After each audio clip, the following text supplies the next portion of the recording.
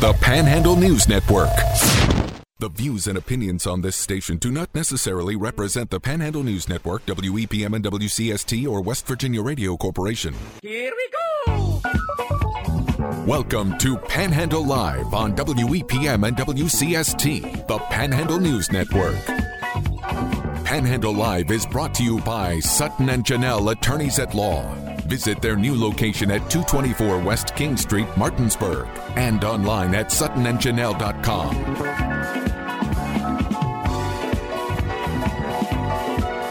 Here are your hosts of the 2022 WVBA Talk Show of the Year, Jordan Nicewarner and Marcia Kovalik. It is Wednesday the 11th, and you're tuned into Panhandle Live, brought to you by Sutton and Janelle, full-service law firms in West Virginia and Maryland, helping individuals, families, businesses with all of their legal needs, family law, criminal defense, DUI, personal injury, mediation. They provide legal counsel tailored to you. You can visit their historic location in downtown Martinsburg at 224 West King Street. You can always find them online at suttonandjanelle.com. I'm Jordan Nicewarner. Marcia's out for the week. But don't forget, you can always get in touch with me, join the conversation. You can call me or text me at 304-263-4321, 304-263-4321. And I'm going to tell you what, I was not expecting it to be as cold as it was this morning. It took me a little longer than anticipated to get in here because, the windshield was frozen. And you'd think at this point in the winter that I would have bought a ice scraper and not just be continuously trying to use a CD case to clear the ice off my windshield. But it works nonetheless, although I think a couple of my neighbors think I look pretty crazy using whatever random CD case I can find to clear that off. But nonetheless, hope you had a great start to your morning. Of course, if you were tuned into Panhandle Sports Live, hope you didn't have your morning start like Parker Stones did, being rear-ended as he came into the station. But luckily, all parties involved were fine. I believe all cars are fine. They said they kind of exchanged the information and all was good. So, hopefully you didn't have to start off your day getting rear-ended by somebody going into work. But let's get a quick news roundup here. Of course, a little bit later on in the show, we'll be chatting with some of the folks from Berkeley County Schools, talking about equity and inclusion, which is a pretty big thing nowadays, especially with you have a lot of lead equity teachers in a lot of these schools. And maybe if you haven't heard about any of that so far, or maybe are unfamiliar with it, we'll get some insight on that with some of the folks from Berkeley County Schools a little bit later on. But speaking of schools, let's talk about Jefferson County Schools, because a couple of days ago at their Monday night meeting had a couple of pretty big topics to talk about, and Dirk Webb discussed an exciting new program that's going to be at the high school level, talking about medical technology. This is a unique two-year program for our juniors and seniors during their junior year. They're going to take 2 courses through Blue Ridge CTC, and they're going to complete a variety of field experiences in the hospital. Their senior year, which would be considered their second year, students will either be able to select a laboratory tech or the patient care tech, and then their senior year will be focused on that direct pathway. Now, the program is between Jefferson County Schools, Blue Ridge Technical Institute, and WV Medical, which I think is a huge thing for the area. Now, this is going to offer students full-time employment at the end of the program. I'm going to repeat that. This program is offering students full-time employment by the end of the program, which is critical. I mean, my goodness, do you remember going to, being in high school and not, knowing what you were going to do once you came out of school, or maybe you had an idea but didn't quite, know how to, kind of get to that end goal that you're looking for. Of course, going to college or going to a institute, something like that to kind of further your education. But this is huge. Get that experience while, you're in school, and then have that once you get out of school. And with the medical field now, there's so many, of course, with COVID and all the different variants. Apparently, I saw Ebola start to, rear its ugly head yet again, which I never thought I would say that one. Although I guess this is like the 3rd or 4th time now that Ebola has started to come back into the news. But the medical industry is big, especially around here. You got a lot of hospitals, and of course close to DC, Baltimore, Philadelphia, or Richmond, those kind of places that are big medical areas. So I think that is a huge prospect for Jefferson County students and people that are prospective Jefferson County students, because as we know, Jefferson County, the Panhandle in general, getting a lot of influx of new residents every single day. And I don't think I'll ever forget the one text we got during a Panhandle Live. We were talking about the apple drop in downtown Martinsburg for New Year's Eve. And somebody said, we should make it the townhouse drop for how many townhouses are going up around here. It still makes me laugh. I think about that. I've thought about that every day since that texter proposed that text. And again, you can always get in touch with me on our text line, 304-263-4321, 304-263-4321. But Berkeley County Delegate Eric Householder, he's going to be stepping in as House Majority Leader this week. And it's a role that, he views kind of as a promotion. He joined Panhandle Live recently to talk about it. A promotion because I'm moving into that number 2 spot. I'm able to help facilitate more decision making. Yeah, I enjoy finance. I loved doing the finance committee, but I've been doing it for 4 years, and I thought, hey, look, could my talents be used somewhere else? So that was one of the key aspects. I was very happy that Speaker Hanshaw selected me for the majority leader. Now, Householder, he feels that there's going to be a pretty strong Eastern Panhandle influence in the state legislature this year. And here's some of his words on that. It's going to allow some of our leaders to focus on areas where they best do the work. So we do have some new chairman and vice chairman. It not only keeps, like fresh voices and fresh perspective front and center, but it also builds our bench up for our future leaders. One of my roles that I was fortunate enough, I was able to help pick the chairs and vice chairs for the Eastern Panhandle. George Miller, I believe, is the vice chair of agriculture. Chuck Horst will be the new chair of natural resources. Don Forrest will be the vice chair of political subdivision. Mike Height, he'll be on finance, and so will Chuck Horst. Wayne Clark, he's the new vice chair for the new Economic Development and Tourism Committee.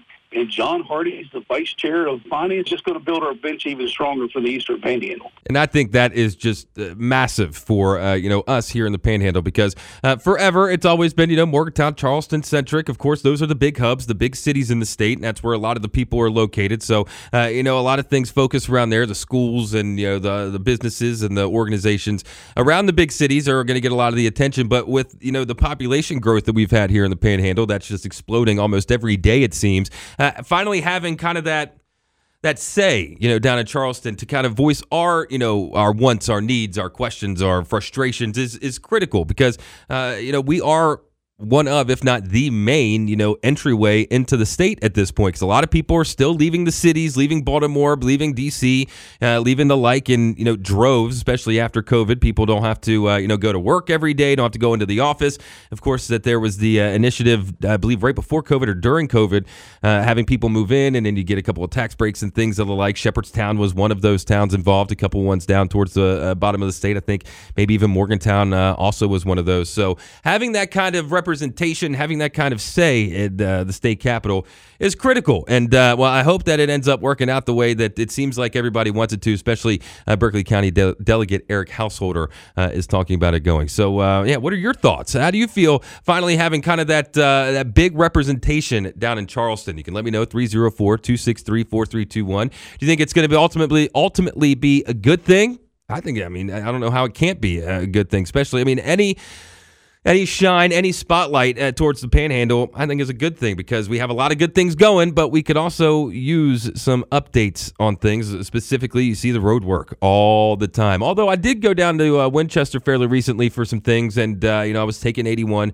down through there, going through South Berkeley and things, and it's nice to finally start seeing that road work start to somewhat come to an end. I guess there's really no end in sight for that, but it's starting to get nice and smooth through that part of the 81 corridor, and of course up here in the northern Berkeley County and things, it's all starting to get shaped up as well. So what are your thoughts? How do you feel about the newfound representation, the big representation for the Eastern Panhandle down in Charleston? You can let me know on our text line at 304-263-4321. Of course, don't forget, coming up here in a little bit, going to be speaking with some of the folks from Berkeley County Schools talking about equity and inclusion, which is pretty critical in general, but it's turned into a pretty big thing around the country, not just here in the state of West Virginia, but around the country and a lot of our school districts and things of the like. So I'll step aside here for a few minutes, come back with more Panhandle Live on WEPM and WCST, the Panhandle News Network.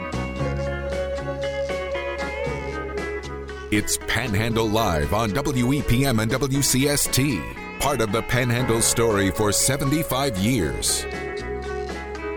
Here are your hosts, Jordan Nicewarner and Marcia Kovalik.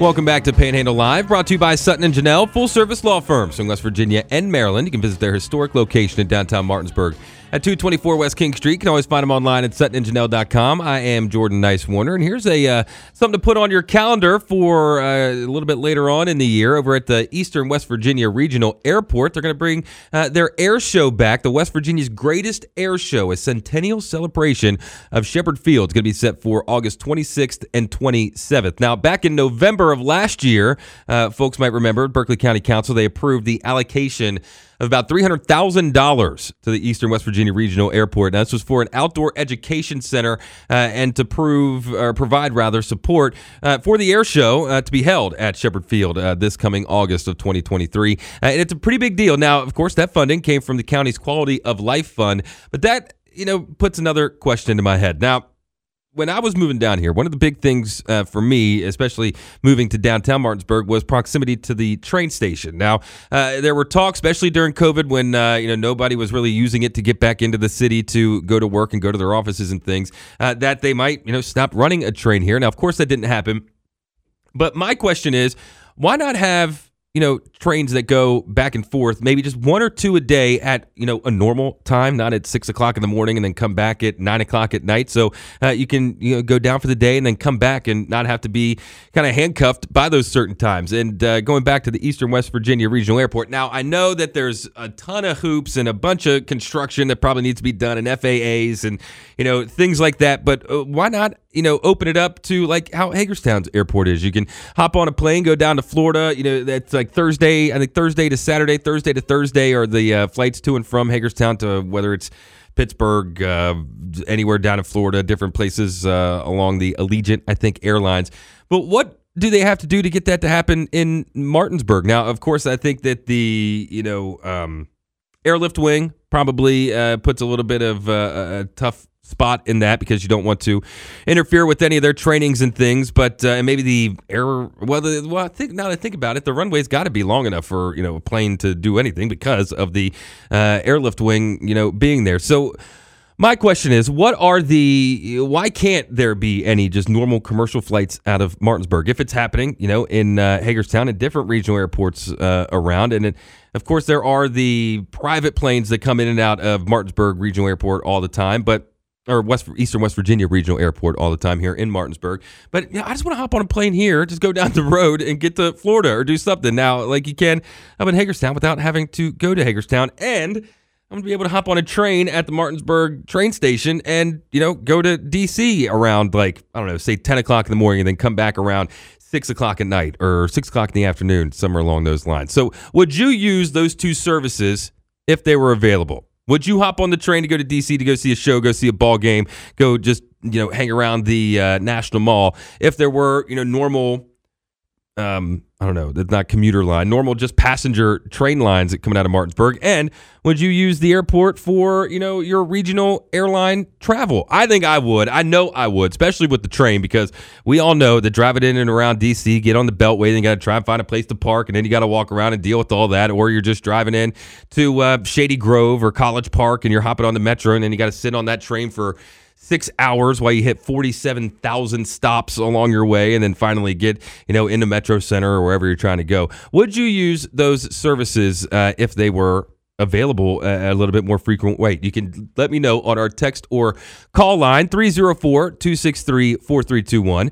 304-263-4321. But over at the Eastern Regional Airport, they're going to be having the West Virginia's greatest air show, a centennial celebration of Shepherd Field, which is set for August 26th and 27th. And if you go back to our Panhandle News Network Facebook and Spotify page, click on the Panhandle Live segment, you can go back and listen to a ton of the conversations we've had with Nick Deal, CEO of the Eastern West Virginia Regional Airport, and he's a part of the International Council of Air Shows, which sounds pretty cool, talking about booking several acts for the air show. And this is the first time that they've done it, in over 10 years. Now, of course, the pandemic had something to do with that, I'm sure. I mean, I don't know anything that goes into booking air shows, putting air shows on. It seems like it's a pretty significant effort, so that probably has something to do with it too. But in the Journal, Nick Deal goes on to say, air shows are family-friendly events, and this particular air show will feature several aircrafts from the early days in aviation to the present, and will feature several military aircraft as well. We know from past experience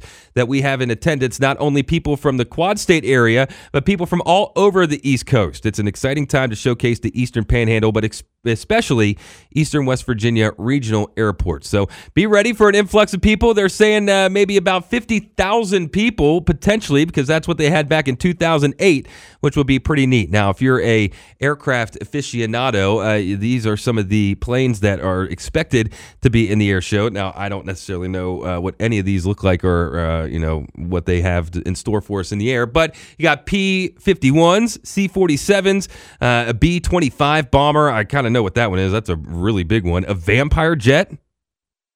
Goodness. Never heard of that. That sounds scary if you're in the field of battle. C-17, C-35. So the skies around Martinsburg, they're usually pretty filled up, especially with the airlift wing and that big old airplane, which, by the way, they have been going so late with some of these practice flights with that big, I can't think of what the plane is called now, but you know what I'm talking about, the big military plane, cargo plane that flies around. But man, those things have been going pretty late. A buddy of mine, him and his wife just recently had their first baby, a newborn, and they live pretty close to the path of the airlift wing in the Eastern Regional Airport. And every once in a while, he'll send me and another buddy of mine a text and be like, man, these guys are flying pretty late. My daughter does not like it. So I don't necessarily envy that too much. But, interesting that they've been going so late. Maybe just to try and get that extra, maybe practice in the nighttime. I'm sure that's probably what it is. And I wonder if me and Marsha would ever be able to, because we've chatted with some folks from the airlift wing a couple of times here on Panhandle Live. I wonder if we'd be able to get on one of those.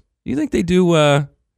Think they would allow media onto one of their trips around? Because it would be pretty cool. You'd see some pretty cool sights just flying circles around the area, around the Panhandle. I have to work on that a little bit. But again, to wrap things up about the Eastern Regional Airport, they have their greatest air show, a centennial celebration at Shepherd Field, coming up August 26th and 27th. First time in 10 years they've had it, looking to have around 50,000 plus people in attendance for that one to see, planes from all over the timeline of aviation. So that'll be pretty neat here in the summer. And there's all kinds of cool events coming up that I've been hearing whispers of. That's the first one that I've really seen a confirmed date per se.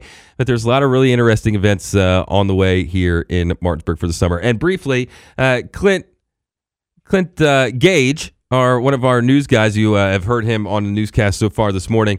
He put a article in our stack here about a Jefferson County resident that passed away on Sunday at 92. And, he was explaining to me how, big of a deal it was. It was James William Casey. Now, he was born on March 11th, 1930 in Boyce, Virginia. And Mr. Casey, he was a titan in West Virginia racing industry as an owner, a trainer, a breeder. I'm talking about horse racing here. His talented competitors, there's so many. You can't necessarily name them all in the time we have here, but the impact on the industry, he had nearly impossible to put into words. So Mr. Casey will definitely be missed. Our thoughts and prayers go to his family. James Williams Casey of Charlestown, West Virginia, passed away on Sunday at the age of 92. But we'll step aside and come back and be chatting with some of the folks from Berkeley County Schools here on Panhandle Live on WEPM and WCST, the Panhandle News Network.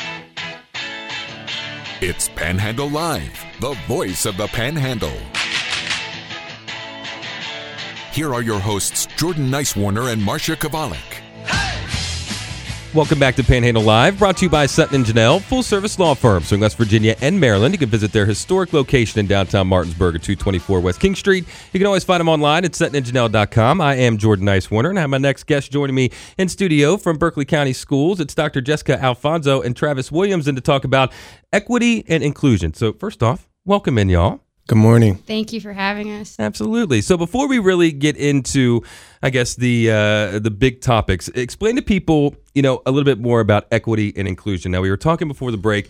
My sister, she's a lead equity teacher over in Maryland and Washington County Schools, and it seems like the role, I guess, is still kind of in the works. Everybody's still trying to kind of figure out where to go with it and what to do and things like that. So explain to people that just might be now hearing about equity and inclusion in the schools what that means.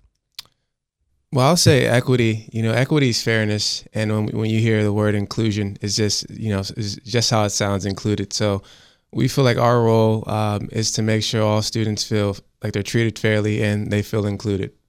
And how do you think that that's been going here in Berkeley County Schools thus far? I think it's been going well. I know that it's important that all school leaders and educators know that they're to provide a safe and conducive learning environment to all students. And so as we learn of new barriers, we immediately go into those schools and speak with the people involved so that we can learn how to provide specific supports. Mm-hmm. So does that mean you guys are going out to all the schools and checking in periodically, or is there kind of an open lane of communication between you and maybe the administration at the schools or teachers and maybe even students at the schools that kind of see something, say something type of thing? Is that kind of how the role keeps continuing on? So since we both started this position together, we visit every school, and we have programs in each programmatic level. We work with students on the high school level, trying to get them into rigorous courses, students who wouldn't think that they qualify otherwise because they weren't selected by their teacher, maybe by the 5th grade matrix, but just because they weren't selected then doesn't mean they don't have the capability to do it. And rigorous courses is like CTE courses, AP courses, foreign language courses, dual credit courses. We're going as low as 7th grade, so we work with the middle schools. We'd like to see our 8th graders in foreign language courses. We'd like to see a lot of our freshmen in career technology education courses. And we also work with our student athletes who play ball for the county, and we want to see their capability of playing ball for college and then getting them prepared for college level coursework. So how has the response been, I guess, from the county or from the schools that you've been in contact with? From what we've seen, the response has been great. Entering all the schools, people are happy to see us, and we seem like we put a smile on people's face when we're there. So the response has been great. Now, what have some of the hurdles been in your, in this school year, I guess? Because we were talking during the break, and it seems like since COVID has kind of come and, can you say gone? I guess you can't really say gone at this point. It's still, meandering around at this point. But what have some of the hurdles been for you so far? I would say some of the hurdles, like you mentioned, COVID, and just getting over COVID. We've realized there are a lot of mental health issues in the school. So just trying to identify that and figuring out what's the best practice to help these children and support them. So that's been a tough hurdle across the board at all programmatic. Yeah.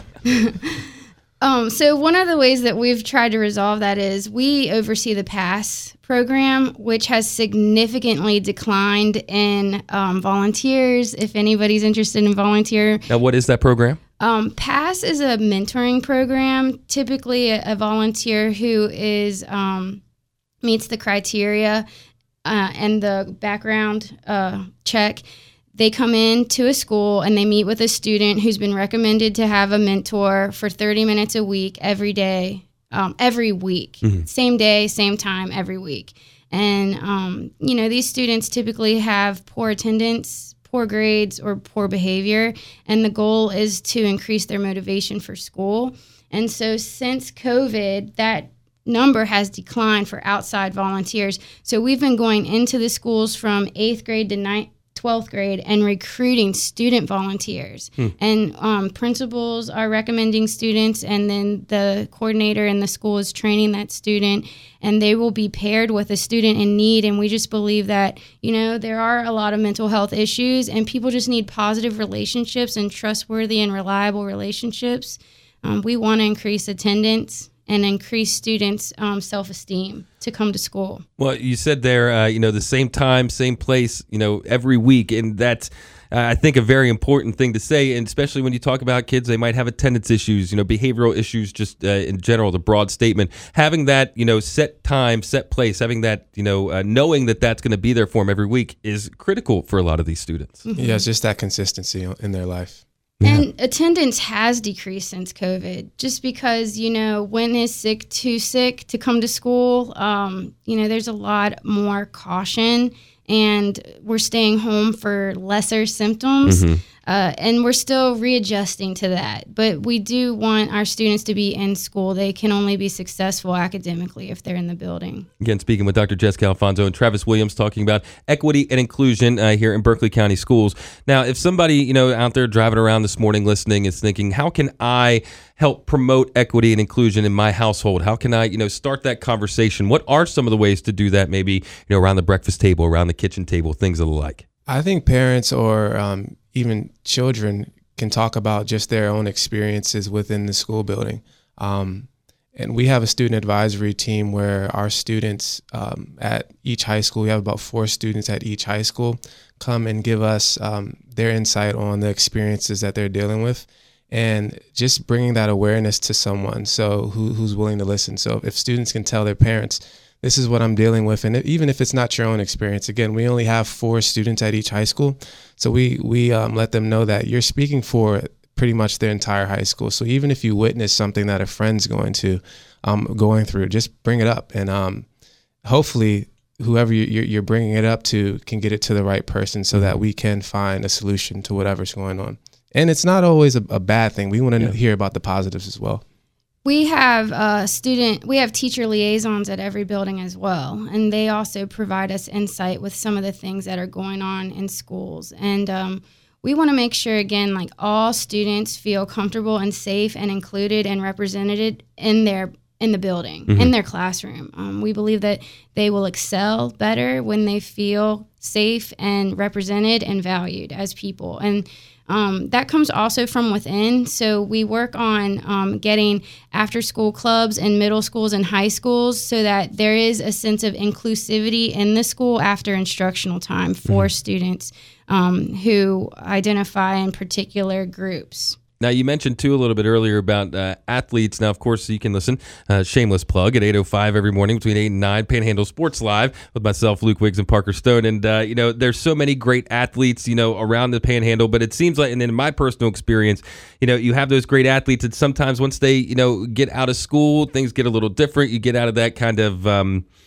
nest that is your school. You mentioned a couple of the programs with the athletes. What are some of those different programs? So one of the programs that we sponsor is the Sports Combine. In about June, we'll have our student athletes show their talent, and there will be college coaches and high school coaches and scouts using a criteria or matrix of some sort showing whether they are qualifiable to play ball on the college level. And then we talk to their teachers and school counselors and administrators to get them on that track. Mm-hmm. Now, I'll ask you this, too. I remember seeing it was a pretty viral, image online. It was a baseball field, and it was these 3 kids standing behind the fence. I don't know if you saw it, and they're on different boxes, and it kind of showed the difference between, equity and now that I'm saying it's all escaping me. But how does that kind of shape out? Is that a good kind of barometer of what equity and inclusion is? Yes. So it's trying to show you the difference between equity and equality. Yeah. So you'll see that there's a taller student and then an average size student and then a shorter student. The taller student doesn't need a box to see over the fence. The average size student needs 1 box and the shorter student needs 2 boxes. All of our students come from different backgrounds and they all have different unique needs, and that's provided in the schools through specific interventions tailored to those students' needs. So something that another student needs behaviorally, another student might not need because they have resources and support at home. Mm-hmm. So part of equity and inclusion for us is we recognize that we have students from low socioeconomic homes who need more support than those who come from affluent 2-parent family homes whose parents have higher education than high school. It's just a matter of learning what the barriers are in each building. And, the interesting thing about equity is it's a societal issue that's constantly evolving. So Travis and I can't always know what those barriers are. And we are faced with new barriers weekly that, seem unfathomable. And it's like, well, we definitely have the passion to try to resolve that issue, but there's just not one answer for some of these issues, and you have to look deeper, and oftentimes these big problem issues need to be fixed from ground up, and then also from top down. So yes, you mentioned about how do families start talking about these types of things at home to help support just kindness and acceptance, and no shame. It's sad that a child would feel shamed for what they look like or where they're coming from. We want our students to have a sense of resilience so that they can excel in school.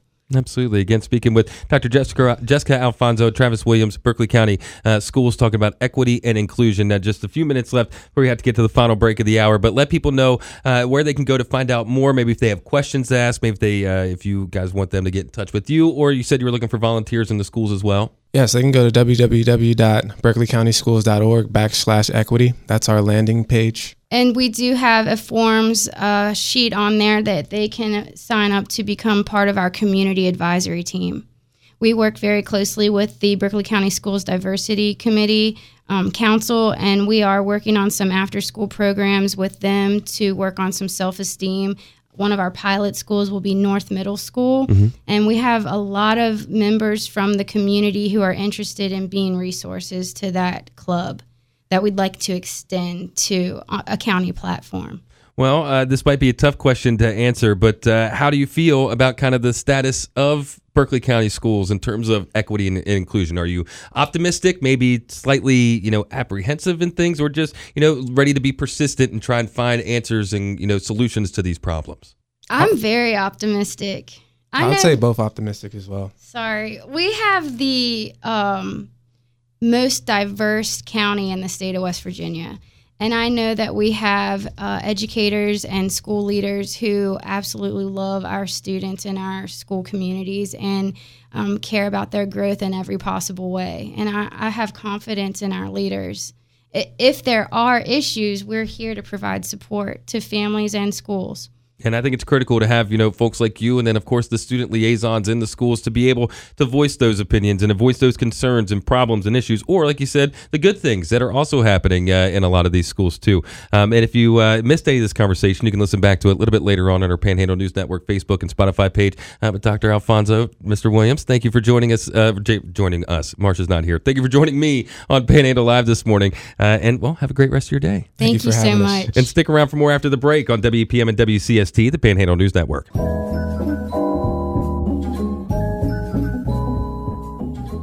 listening to my Uncle Don Masa on WEPN.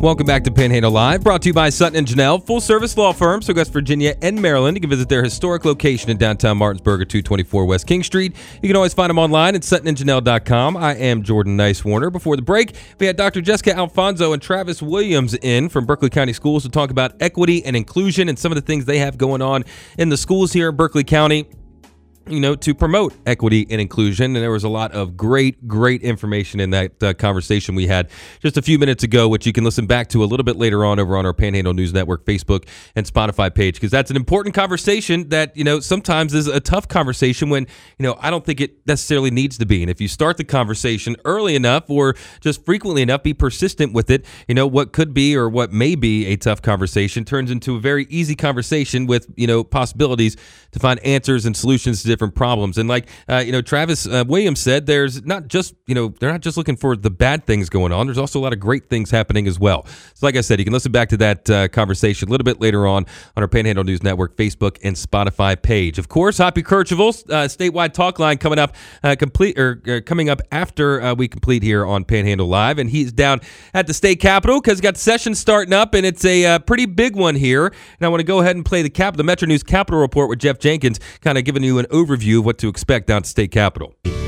State Senate plans to hit the ground running on this, the first day of the 60-day regular legislative session. Both the Senate and House will gavel in at noon.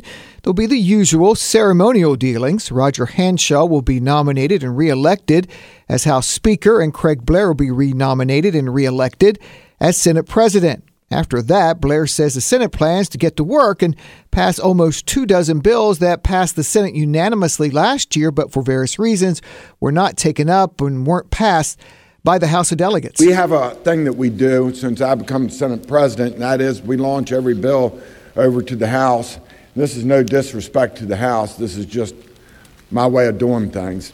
If the bill's passed 100%, whether it's Democrat, Republican, I don't care. If it was a good idea and we got it out, then we launch them back over the House on the first day. Suspend the rules. Last year I was hoarse. One of those bills expected to be a measure the Senate passed unanimously last year that raises the reimbursement rate that the Public Employees Insurance Agency pays to hospitals across the state that treat PEIA-covered patients.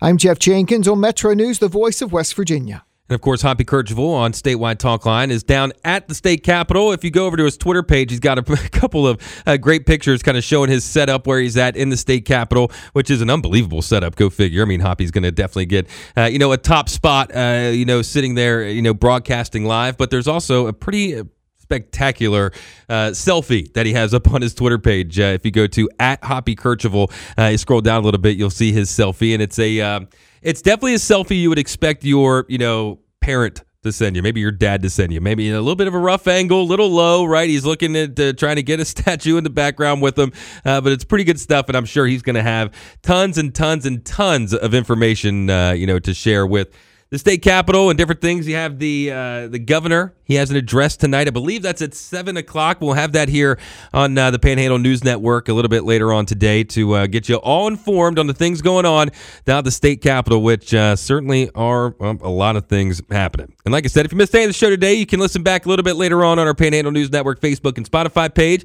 You can always get in touch with us. You can text us anytime you like, 304-263-4321, 304-263-4321. If you missed any of the show, we had Dr. Jessica Alphonso, Travis Williams in to talk about equity and inclusion. And other than that, it's just been kind of me yapping away for the last couple of minutes. So I will stop yapping away like I have been all morning long and step aside. And like I said, Hoppy Kercheval coming up next here on the Panhandle News Network. I'm Jordan Nicewarner. Have a great day.